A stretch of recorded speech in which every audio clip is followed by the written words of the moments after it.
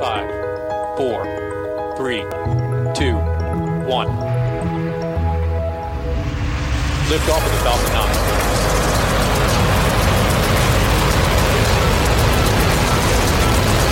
Falcon 9 clear the towers. Hi, I'm Marc Boucher, and this is a special edition of the SpaceQ podcast. In this podcast from the CASI Astro 18 conference in Quebec City, you'll hear from Canadian Space Agency President Sylvain Laporte. Monsieur Laporte surprised the audience by opening his talk by saying he wanted to address the elephant in the room. That elephant was yet another budget snub by the government. Laporte's message, in part, was that the Canadian Space Agency has moved on and has work to do. Read our story on his talk at the spaceq.ca website. For more podcasts and stories from CASI Astro 18, go to spaceq.ca/tag/astro-2018. So thanks for taking the time to come and listen to my keynote this morning. It's an interesting keynote because I'm going to start with a bang and actually address the elephant in the room. So yesterday, a few of you were very polite in making a few indirect digs with respect to the fact that space did not get any funding in this last year's budget. So I want to address that face on because at the CSA and within the government, we've addressed that and we're moving on. And I want to make sure that I convey the same message to you that I've conveyed to my troops, to my organization as we go forward. So for the students in the room and for those of you that may not follow the space file as closely as others in the room, last year was a rather banner year with respect to space because we held a number of consultations. Both the CSA did and the Space Advisory Board, which is an advisory board to the minister that I report to. And we did quite a number of consultations, had a number of discussions with respect to what should the Canadian space program look like. So, following on those, there are a number of recommendations that the government needs to consider. We had hopes that maybe in the budget we would see some injection of new money for the space program, but that was not the case. So just to let you know that those of you that are experienced with the federal budget process, many of you have worked in government, some of you are military.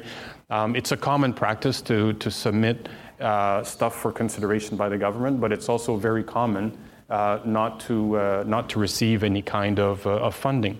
So in fact, it's more common not to receive anything than to get something. So, we kind of were disappointed with the result, but you shake it off and you move on. It's common happenstance to not get something in the budget. Of course, they can't satisfy all of the demands, and basically you acknowledge that and you go, okay, that was not our time. So let's roll up our sleeves and let's get to work. So that's the state of mind, at least in the space agency. So we have shaken it off and we're moving on.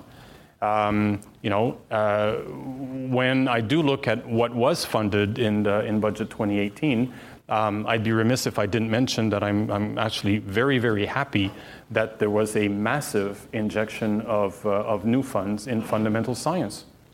So fundamental science is one of the keystones of the space program, and seeing a very, very large investment of the government into our research capacity in Canada and making it grow is actually very, very good news for us. So quite happy that fundamental science got funding. It was time, and it's going to be very useful for what we do in the future. So budget 2018, although space itself did not get any funding, other than some funding for SATCOM and within the ISED portfolio. the whole fundamental science aspect of it is quite comforting. And I'd also be remiss if I didn't also say that the two budgets before then, we did get a substantial amount of money. So hopefully you are aware. If not, let me inform you. The budget 2016 and budget 2017 were actually very, very good to us. And we accumulated somewhere close to $500 million in the space program. And that's a very, very large sum of money. So that got us the ISS extension to 2024. If you're in the SATCOM business, it's also got us a new injection of funds in the ARTES program at ESA. It got us the development of the KeySat satellite that we alluded to yesterday that talks about quantum key encoding and quantum computing. And it got us what NASA calls NEMO, which is a Mars orbiter mission as well. So we're quite happy with the support that we've been getting so far with respect to space, and we're looking at moving on and looking for future opportunities to secure more funding as we move forward. So, yes, disappointed, but we're not in a position here where we're going to be absolutely impacted to a point where we can't do and continue doing our business. So shake it off and move on. So that should be, since it is the way that we are looking at it, I hope I can count on your support in terms of helping us move the yardsticks around for future budget requests or future opportunities to do something good with the space program. So. Learning from this year, we have to look at how we position stuff going forward. Fortunately, the space file is actually very well received in the Ottawa circles. We were not in a situation where we were actually pushing rope or anything of that nature. People understand space now, and that is very, very good progress for the space file. And we were well received, and our comments were actually very well understood by people in decision makers in Ottawa going forward. So, that being the case, we always were able to count on the support of two champions, namely my minister, Minister Baines, who heads up the ISED portfolio, and Minister Duncan, who heads up the science portfolio. So we have in those two individuals some very, very strong champions of the space file, and we're counting on their support going forward and their counsel going forward in terms of our next steps. The SAB, the Space Advisory Board, is also looking at a series of new activities to help with the space program and to put themselves in a position where they can provide, extremely good counsel to the minister in terms of how we can take our file forward. The other thing we need to acknowledge is that, Budget 2018 kind of changed the landscape, and I think this is actually to our advantage. So there's a massive injection in fundamental science.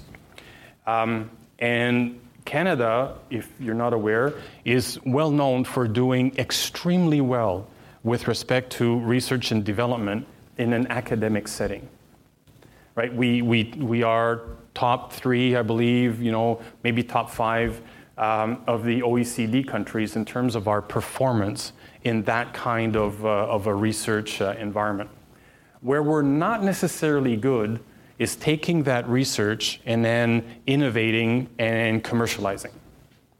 Then we kind of fall to the bottom of the pack with respect to relative rankings with our colleague countries in the OECD. So really, really good at that kind of academic research, not so good at taking it to an innovation, taking it to an operationalization, and then benefiting economically from that, right? So benefiting economically from that would go into, the commercialization area. So it's about increasing revenue and it's about exports, right? So, with the big injection in fundamental science, the way I'm seeing things is that, we need to make sure that we can take that and innovate with it and get the economic growth for it. So that takes me to space. So we've completed a survey, the 2016 space program survey, which I believe we're going to issue very, very shortly. And Mary alluded to that yesterday during the DG panel. And I have a few key points I want to bring to your attention with respect to that survey, which kind of going to strengthen the point I'm about to make here. So in the 2016 survey, we've seen an increase in total revenues for the space program. So we're up to $5.5 billion of revenue in Canada. So that's quite substantial. What's also interesting is that from an R&D perspective, this industry, the space program, is very, very strong in R&D. In fact, you have spent $254 million in R&D. So this is industrial-funded research and development as opposed to government-funded research and development. So at $254 million, it's 9 times the average manufacturing rate. Right? So it speaks of a very, very high intensity of R&D in our program, in our industry. And that sticks us out from the rest of the pack, right? We are up there in terms of very R&D intensive industries. And from a commercialization perspective, we've doubled the commercialization revenues to increase now to $123 million in 2016. So that's incredible. We've doubled the commercialization revenue dollars. So that kind of points to the fact that we can take science, we can innovate with it, and by commercializing it, we can get the economic gain, right? So from an export perspective, we saw the largest single annual increase of the last 5 years. So exports from an economic perspective are really, really good, right? So that's what the government is striving for. So let's look at building up our industry, getting increase in revenues, and getting them to export where they can. So space tends to have the right profile to be able to benefit from this massive injection of money that was put in fundamental science, right? Because the missing elements and looking at change, helping to change Canada's track record with respect to innovation and commercialization. So start with a very large injection in fundamental science, and then let's look at how we can improve innovation and get the economic gain from that. So I think space is absolutely well positioned to be contributing very much to that equation. In fact, I'd venture to say that, space is Canada's innovation engine. I think space can actually contribute greatly to the equation of trying to drive science and turn it into economic gain. So space is one of the innovation contributors in Canada, but certainly I think we can, looking at our numbers, we can position space to be one of the key drivers of innovation and leveraging what we get from the fundamental science investments. But we also need to acknowledge that the government has also invested heavily in innovation in the past. So just last year and 2 years ago, just to name a few, we announced the Innovation and Skills Plan that gave us the SIF. It gave us the Innovation Solutions Canada, to name a few. Other than that, we've invested into the Supercluster program. That's looking at quite a bit of investment in new technologies as well.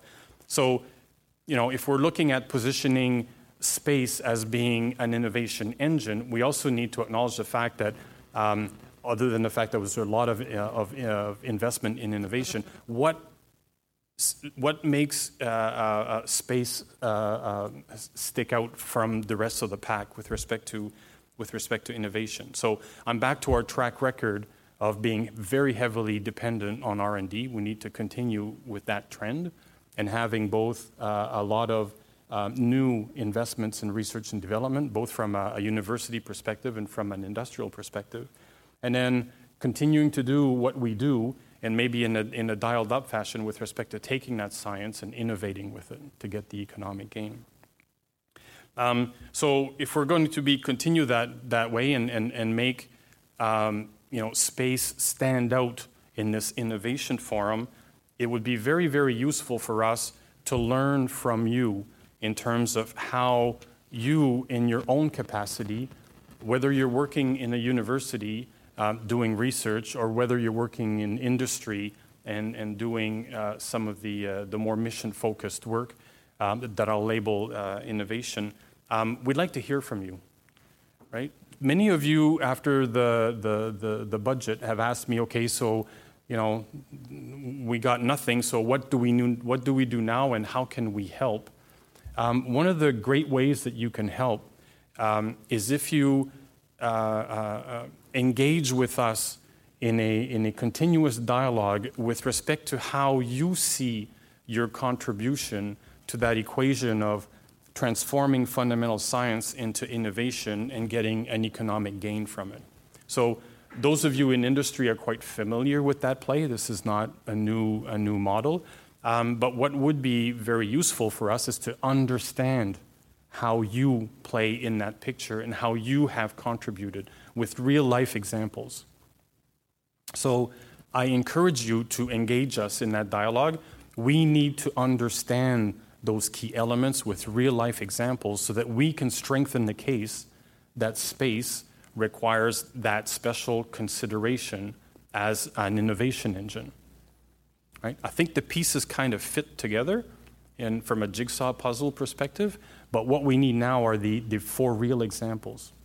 So Mary Préville, my DG of policy, could not be here today. She had to return to Ottawa for some pressing business.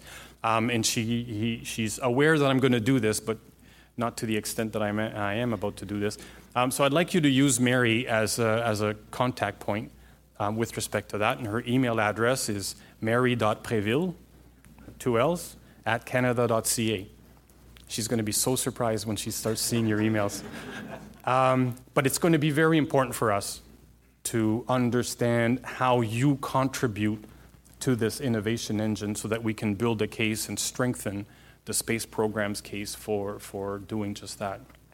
So let's engage in that discussion. And by the way, if you do take me up on my offer and look at helping us, I'm interested in what you have been doing so far, but also just as interested about how you see things evolving. Are you going to be doing more of that kind of stuff? Is your company looking at investing more into R&D or doing more innovation? Are you looking at more spin-outs or spin-ins with respect to some of the space technology that you have developed? So hopefully I'm starting to paint a picture of what I'm looking for, and I'm appealing to you to engage into that dialogue because I think it will enrich the conversation that we now need to have with government. So if you were wondering how you can help, that is a clear way of how you can help us go forward. So, that being said,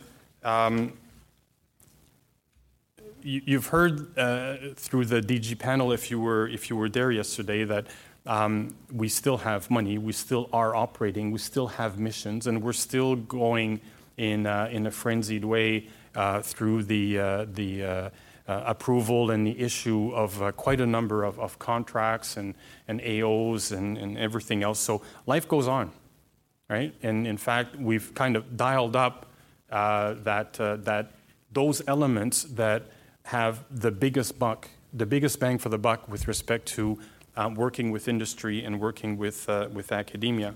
So, we spoke yesterday very quickly of some of the programs that we're still running, and I can assure you that we're working very, very hard to continue with, programs like the STDP, the EOADP, in the academic forum, more of the FAST and the Stratos. We're dialing up those programs. We've had working teams, working groups with many of you in terms of how we can improve the delivery of those things and make them more efficient as well so that we get the biggest bang for the buck. we've strengthened, what I call our business development capability. So, we've always had conversations with leaders in other countries, but they were more governmental type conversations. We've kind of switched that around now. So when I meet with some of my colleagues from other space agencies, or when I meet with industry in other countries, we now have turned those conversations into a business development opportunity. So I get to meet, some very important people in companies like SpaceX and Lockheed and whatever. And the conversation goes a lot like, well, how many Canadian companies do you have in your supply chain? And how can we have more? What are you interested in doing, and how can Canadian industry, Canadian research institutes help you? So we flipped those conversations now. And I can assure you, as I mentioned in the panel, we get a great reception from that. And it has led to a number of B2B, business-to-business events. So when we go international now, we always do B2B events, and many of you have participated in that. And we've had a few good leads coming out of those events. We did a mutual exchange of small to medium enterprises with Germany. So we took a number of Canadian firms over to Bremen, and then they did the reciprocal. The Bremen folks came to Canada, and we had great discussions with respect to that. We took Sierra Nevada, that is building a Dream Chaser. We brought them to Ottawa, had a 2-day rapid dating kind of format where they presented their plans. They're very interested in working with Canadian firms and internationalizing their supply chain. And it also has led to a number of opportunities. So we now do that as a matter of course. So, when I do say engage with us with respect to how space becomes an economic or an innovation engine, it also informs the discussions that I need to be having with respect to these business development opportunities. So by engaging more with us in terms of where you plan on going, what are your business opportunities and whatnot, there's a very good chance that, at least from an international perspective, we could open some doors. That's what we do in a big way now. Now that's an industry and an academic market opening or business development kind of activity. We also do a reciprocal thing within the federal government, so from an intramural perspective. So many of you understand that we often get a number of missions through the CSA, and those missions actually serve another federal government department, like agriculture or environment or natural resources. And through our discussions with them last year, as we were looking at the space program, we discovered a number of things that kind of puzzled us. So in those departments, they have a very large number of engineering and scientific folks. Right? So you got to figure that at environment, there's a lot of climatologists, there's a lot of climate change people, there's a lot of research taking place within natural resources. So replicate that from a science perspective, across maybe a dozen or so science-based departments in the federal government. So we've been talking to them, and they've been users of space, over the last few years. And last year what we discovered was quite surprising in that many of them said, we've got this team that always plays with you at the CSA, but there's tons of us that think we may have something for space, but we don't know who to call. We don't know who to talk to. And many of us even don't understand space. So maybe space is a solution, we just don't know about it. Right? So that kind of surprised us because we thought we had a good relationship. Well, sorry, let me rephrase that. We have a good relationship, but clearly we didn't have as strong as a relationship as we probably need. So last week I announced within the CSA walls the establishment of a brand new team. We call it the Strategic Relations Team. It's like an internal business development team. So it's headed by my VP, and we've put senior policy people, technical people, communications people, and big data people on this team. So that now we're going to approach these departments in a business development capacity. So we are looking at now educating the various scientists within the government with respect to what space can do for them. We're also going to make sure that they now understand there's a 1-800 number that you can call, not figuratively, but figuratively, not for real, but they know now who to contact. And because we're now involving policy and communications and other folks from a non-technical perspective, we're also looking at elevating what is currently today a technical conversation limited to, an assistant deputy minister level. So those of you that understand government, unless you go to the DM level or the minister level, things don't get a whole lot of visibility. So we're looking through this team at bringing visibility into each one of those departments at the deputy minister and the minister level. That's why we've got policy people on this team. So why am I explaining all of this to you, and why do I believe that this strategic relations team is important, although it's intramural? From there, I'm very optimistic that we're going to identify new mission requirements. And we're going to be working with them to secure the funding for those mission requirements, for those new mission opportunities. And that means more work and more contracts out to industry and to research organizations. So, we're approaching this from an opening the market perspective internationally, and we're approaching it from an intramural perspective as well. So this business development pillar has taken great shape at the CSA. And we're also, it's not because we didn't get budget money that we're not looking at future opportunities as well. Gilles mentioned yesterday we're heavily involved with NASA on the exploration side with respect to the Gateway and the Moon. We've also held quite a number of scientific community conferences last fall at the CSA on atmospheric sciences, on I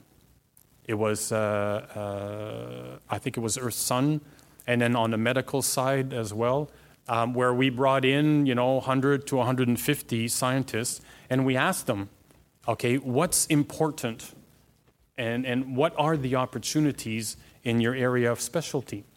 And many of them came back in a more of a small scale, informal, decadal survey kind of fashion.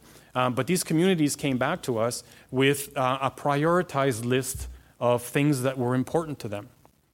Some of them came back and said, here are 6 missions in order of priority to our community.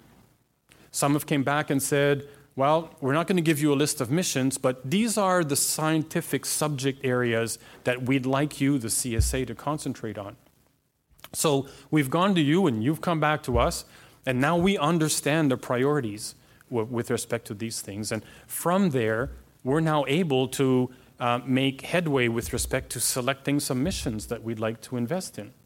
So in the past, the CSA, behind closed doors and maybe with a few discussions on the outside, we kind of picked what we wanted to invest in. Well, we've turned that around. Now you are telling us what the priorities are, and we are there to support that, right? So we're now working on those missions in the order of priority that were provided to us. So I think that's absolutely great progress, and it leads to a lot more transparency with respect to how investments are made at the CSA. So we're also doing work on Earth observation. So we're not content with the fact that, Gennady, how many days? 175 days before launch. We're not content with the fact that we're launching 3 new state-of-the-art Earth observation satellites. We're actually working on the generation that will come after that, right? So design end of life for RCM is 2025. It's 2018. It's 7 years away. If we have to build something and build something new, it's time we get on with it. So we're actually now working with the various departments who use Earth observation data in terms of identifying their requirements and trying to map out what the follow-on to RCM could look like in 2025. So we're very proactive, just in case we need to build something. We're going to make sure that we're going to be in a good position before we reach end of life and we start, maybe having problems with some of the satellites up there. And we spoke yesterday about space medicine. So it's one of the areas that NASA has invited us to take a leadership role in recognition of the fact that Canada has done extremely well with our life sciences research on the ISS, and they recognize the clinical research strength of Canada. So they've kind of invited us to look at making a proposal with respect to what we could contribute more substantially for the Moon and Mars missions with respect to space medicine. So we've held conferences with experts. We've done a national roundtable activity looking at getting opinions from the various medical experts. And as was mentioned yesterday, it resounded, and there's quite a lot of interest in looking at what Canada can contribute in those areas. So these are all new potential activities that we're working on, and I think it's quite interesting and encouraging that we're in that position. So all in all, hopefully you're starting to recognize that the CSA is taking on more and more of a leadership role and not just a program delivery role. So of course, program delivery is our bread and butter. That's what we're strong in. That's what we're recognized for. But we now need to play more of a leadership role and more of an integrator role so that we can be of a better value add in supporting research and industry. So that's why we exist, is to make sure that you are successful. So as I look at what kind of leadership role we can play, clearly we're into the world of being an integrator, right? As you know, we don't do stuff inside the CSA, right? So when the CSA was formed, it was very clear that the mandate was you are not a research agency a la NRC type, and thou shalt push the development and the engineering and all of that to industry and to academia. And that's what we do. So I see us as having that integrator role, and I think that's the biggest value add that we can bring from a leadership perspective to the space community.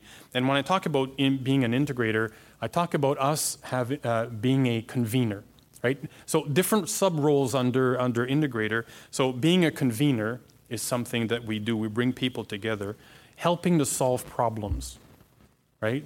Also what we do. Being a motivator and being an enabler, right? So key roles to play as an integrator, and you'll see us taking more and more space. Okay, that was a pun. More and more room in that space going forward. And if you think that's kind of strange, hopefully you don't, but if you do think it's kind of strange, I'd like to just point out the fact that Australia announced the fact that it was establishing its space agency. It did that last year, and they just got the equivalent of about $50 million of initial funding to get them started. Australia was in a situation where Canada was before the agency was formed, where a number of departments were all playing in space, and none of it was coordinated or integrated. And they kind of realized that, they have a sum of the parts kind of a situation here. And they weren't leveraging the benefits of bringing everything together inside an agency and asking that agency to play a leadership role.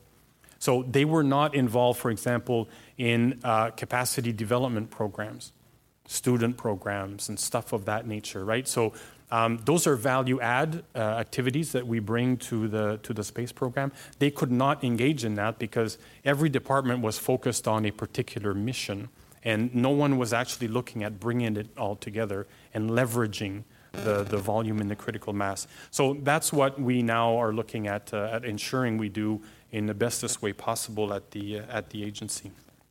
So when I look at all of that, despite the fact I started this keynote with a bit of a negative because I wanted to address the elephant in the room, we've shaken it off. It's behind us and we've moved on, right? So, from a very bright perspective, I see the future looking very, very good for the space program. What we do is absolutely critical and essential to our country, to our economy, and to Canadians out there. We've got a value proposition that resounds very strongly, and I'm absolutely committed to making sure that we continue to have a very strong Canadian space program going forward. So I'd just like to end with a quote by Gene Cernan. Gene was an American astronaut, and he was the last man who actually walked on the moon. So he basically said, whatever it takes to be the best is what it will take to get you into space. So let's keep being the best out there. Thank you very much.